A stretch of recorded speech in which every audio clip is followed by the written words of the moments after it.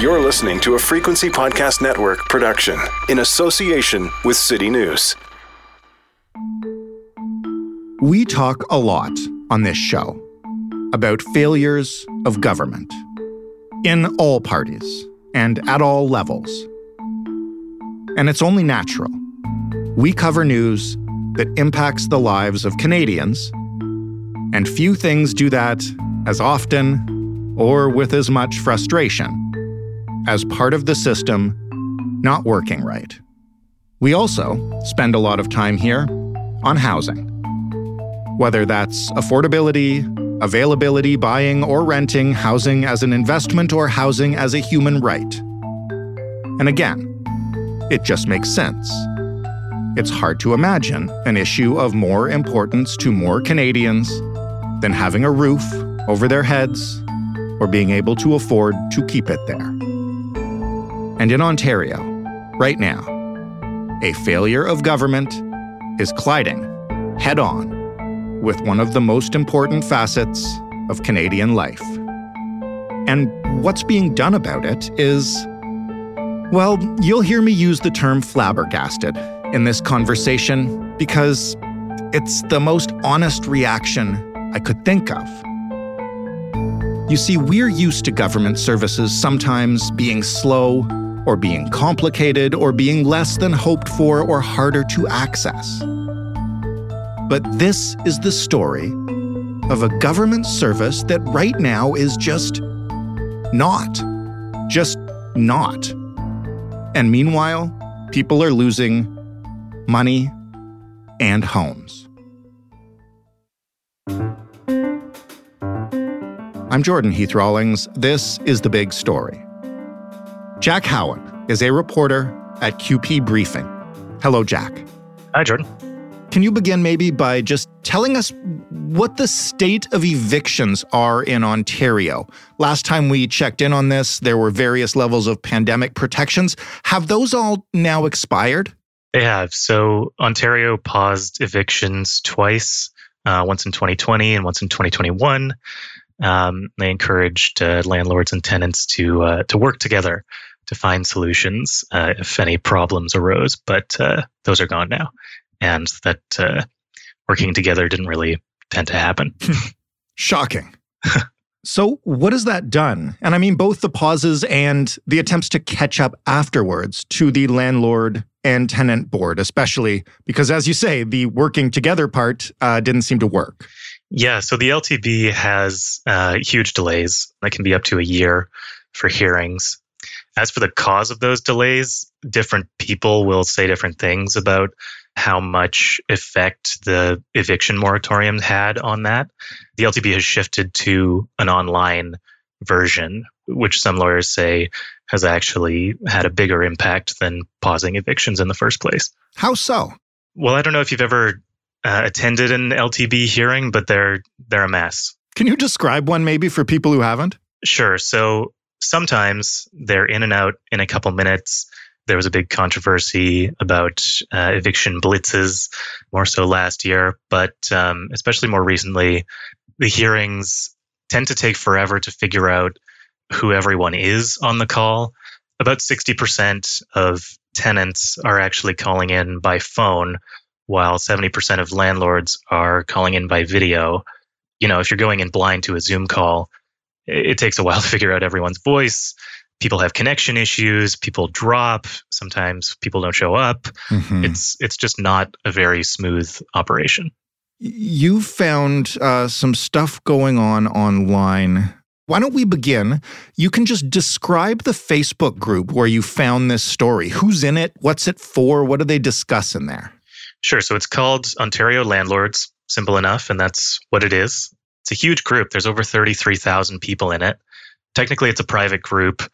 I joined it. I didn't lie about anything. I didn't say I was a landlord. And I've just sort of been watching it since. And landlords gather there to talk about issues they're having with tenants, strategies for evicting them. Some people have questions about whether something is illegal, whether they can do it. And others, definitely a minority, are posting questions about whether they will get caught if they evict someone illegally.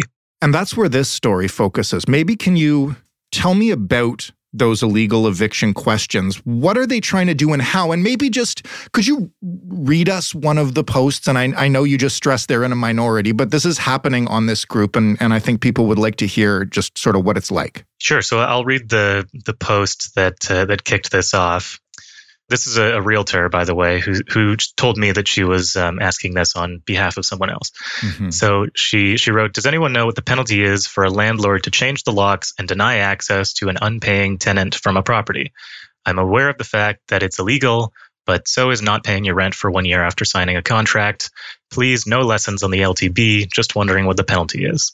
We are wondering if it's less than the year the tenant hasn't paid. So, if the fine is less than what they would lose by continuing to host this unpaying tenant." And then she continues, "If we all band together, we could clog up the system with whining, unpaying tenants." So that sounds to a layperson, and I mean not even to a layperson because the word illegal is used, against regulations, to say the least. Yeah. So in this case, and in a few others, they're definitely aware that what they're doing is illegal, but they're either testing the waters or they don't care. They're planning to do this and just preparing to see what the penalties are. Before we get into how harmful this can be to tenants who are obviously at risk of just losing their homes here, I'm going to ask you to give us the landlord point of view. This seems obviously like pretty indefensible behavior, but how do they see it? So a lot of landlords, or some landlords, I should say, see this as someone is living in my home, and if the legal route to get them out of there isn't working, I should be able to do it myself. Another comment said that, if someone was not paying rent in his unit, he would do everything I could to make their lives hell. I'd leave an eviction order on their door every few days to embarrass them. I'd visit them at work to ask them for money, et cetera, et cetera. So there's a lot of frustration, and landlords are trying to figure out how to get around the system. How illegal is this behavior? And, when we talk about an illegal eviction the way you just described it, what are we actually discussing in terms of crime according to the authorities? So the Ford government actually doubled fines for offenses under the RTA, the Residential Tenancies Act. So an individual landlord can be fined up to $50,000, and a corporation can be fined up to $250,000 for violating the RTA, which includes illegal evictions. As well, the LTB, when it actually works and when it actually gets to a decision, can order a landlord to pay up to 12 months rent for a bad faith eviction. Do we know the scale of what's happening in terms of these kind of evictions and who's affected and how bad it's getting? No, not really. Okay. This is not something that the ministry was willing to help me out with. I asked for these numbers and they did not give them to me. I'm not sure if they actually track them in any fulsome way. Mm-hmm. But what we do know is from community lawyers who represent tenants in these sorts of issues, anecdotally, it's on the rise. What happens in that case when an eviction like that has taken place?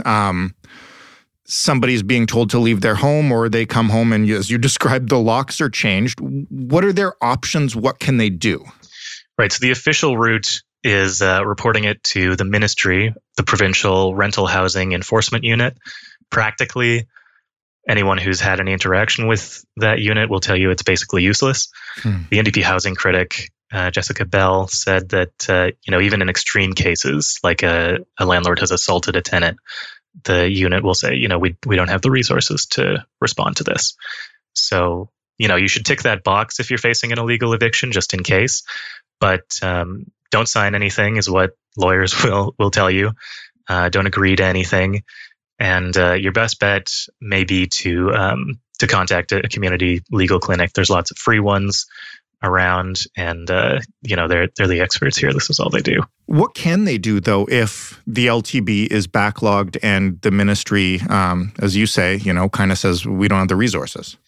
Right. Well, they can't, force their way back into your unit for you. They can't rechange the locks. Yeah. They can represent you at the LTB. They can point you in the right direction as for the arguments that you need to make, and they can definitely get you a better chance of having a favorable LTB decision when that takes place. As for getting you shelter or other things like that in the short term, I'm not sure. There's definitely other community clinics and such that deal with that. But as far as the LTB goes, that's basically the option.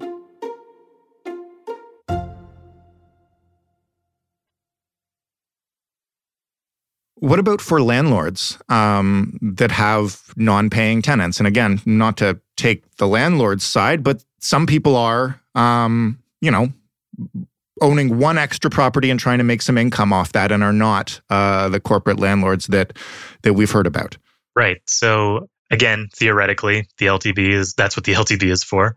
There are also paralegals and lawyers who specifically focus on landlord issues. I think you're going to find fewer free or ultra cheap resources because, tenants in these situations tend to not have as much money as a landlord. But again, the official routes are pretty clogged up, and your best bet would be to reach out to a legal expert. Let's talk about the LTB now. We said it's backlogged. How backlogged is it? What are they focusing on? And do we have a timeline? Like, do we know when, I imagine there's got to be hundreds or thousands of these cases before them, when they'll be heard? There's no official timeline.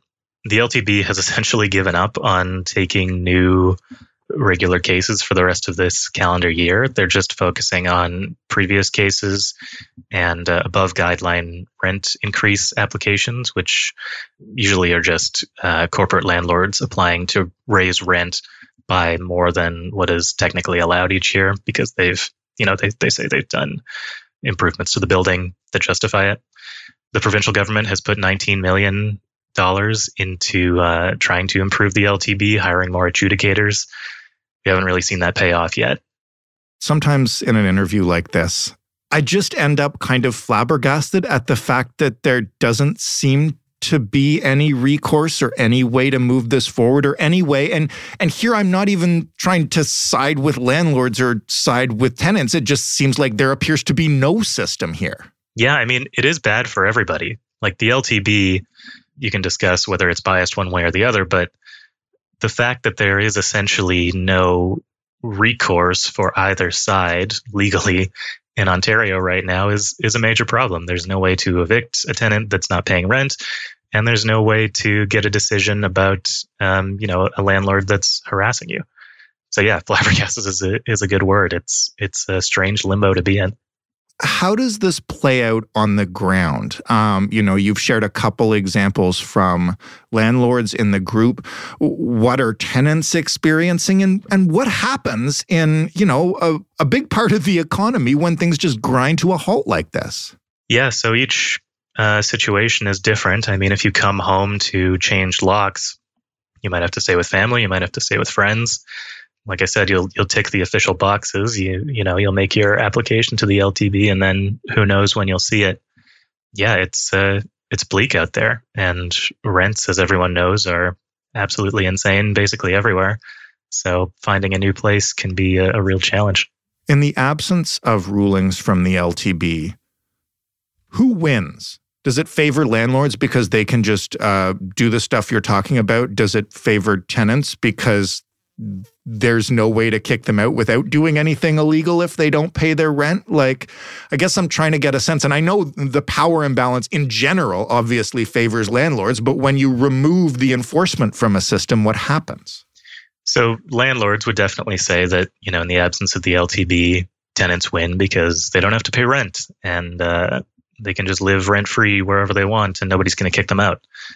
Realistically, the amount of quote unquote professional tenants that are out there is really small. And the amount of people who are willing to break the law and engage in that amount of stress in their own home, it just seems like not a way that anyone would want to live. So, I mean, the answer is that nobody wins when there's no official route to find an end to disputes between landlords and tenants. You mentioned, I guess, the NDP housing critic criticizing the government's performance. Is this on anyone's agenda. Like it seems, and listen, I know lots of parts of government are still catching up from 2 years of problems, but like this is about where people live. It seems like it should be more of a story. Seems that way. Yeah, like I said, the government didn't respond when I asked them about this. The provincial government has definitely been focusing on expanding housing, home ownership. That's big on Premier Ford's agenda. Is everyone wants a white picket fence, whether that's in Toronto or in the Greenbelt. Renters, I don't want to say they're nowhere on the government's agenda. Obviously, it's something that they think about, but the response to this story, the response to other rental issues, it's not the highest on the priority list. And when we're talking about housing right now, obviously the big story is the Greenbelt. But generally, when we're talking about housing with this PC government, we're talking about home ownership. All those things, especially the Greenbelt and new houses, seem years and years and years away. And this is happening right now. Yeah, it sure is. And it's a big problem. And it's tough to see it getting better anytime soon. Maybe time will do it. Maybe the new adjudicators the LTB is hiring will, clear up the backlog sometime next year. Maybe it'll be in 2 years or more. But it definitely can't keep continuing like this much longer. Jack, I don't know what to say. Thank you for explaining this, and thank you for shining a light on what's going on here, because I didn't know how bad it was. Well, thanks so much for having me. It's definitely been a ride, and I'll keep looking into it. Jack Howen, writing for QP Briefing. That was The Big Story. For more, you can head to thebigstorypodcast.ca. I meant it in the intro when I said we cover government failures and we cover housing a lot. There are tons of episodes there, probably none as ultimately frustrating as this one. I still don't know what to say about what we're seeing in Ontario right now. You can talk to The Big Story. We'd love to hear from you if you have had an issue with the LTB. I'd love to hear some firsthand stories. Maybe we'll share some right here. We're on Twitter at TheBigStoryFPN. We are reachable by email, hello@thebigstorypodcast.ca. And of course, you can call us. Tell us your story, 416-935-5935. You can find The Big Story in every podcast player, and you can ask your smart speaker to play The Big Story podcast. And I checked, and 1.27% of our downloads come from people doing exactly that. So keep telling your Alexas, your Googles, and your Siris to hook us up. Thanks for listening. I'm Jordan Heath Rawlings. We'll talk tomorrow.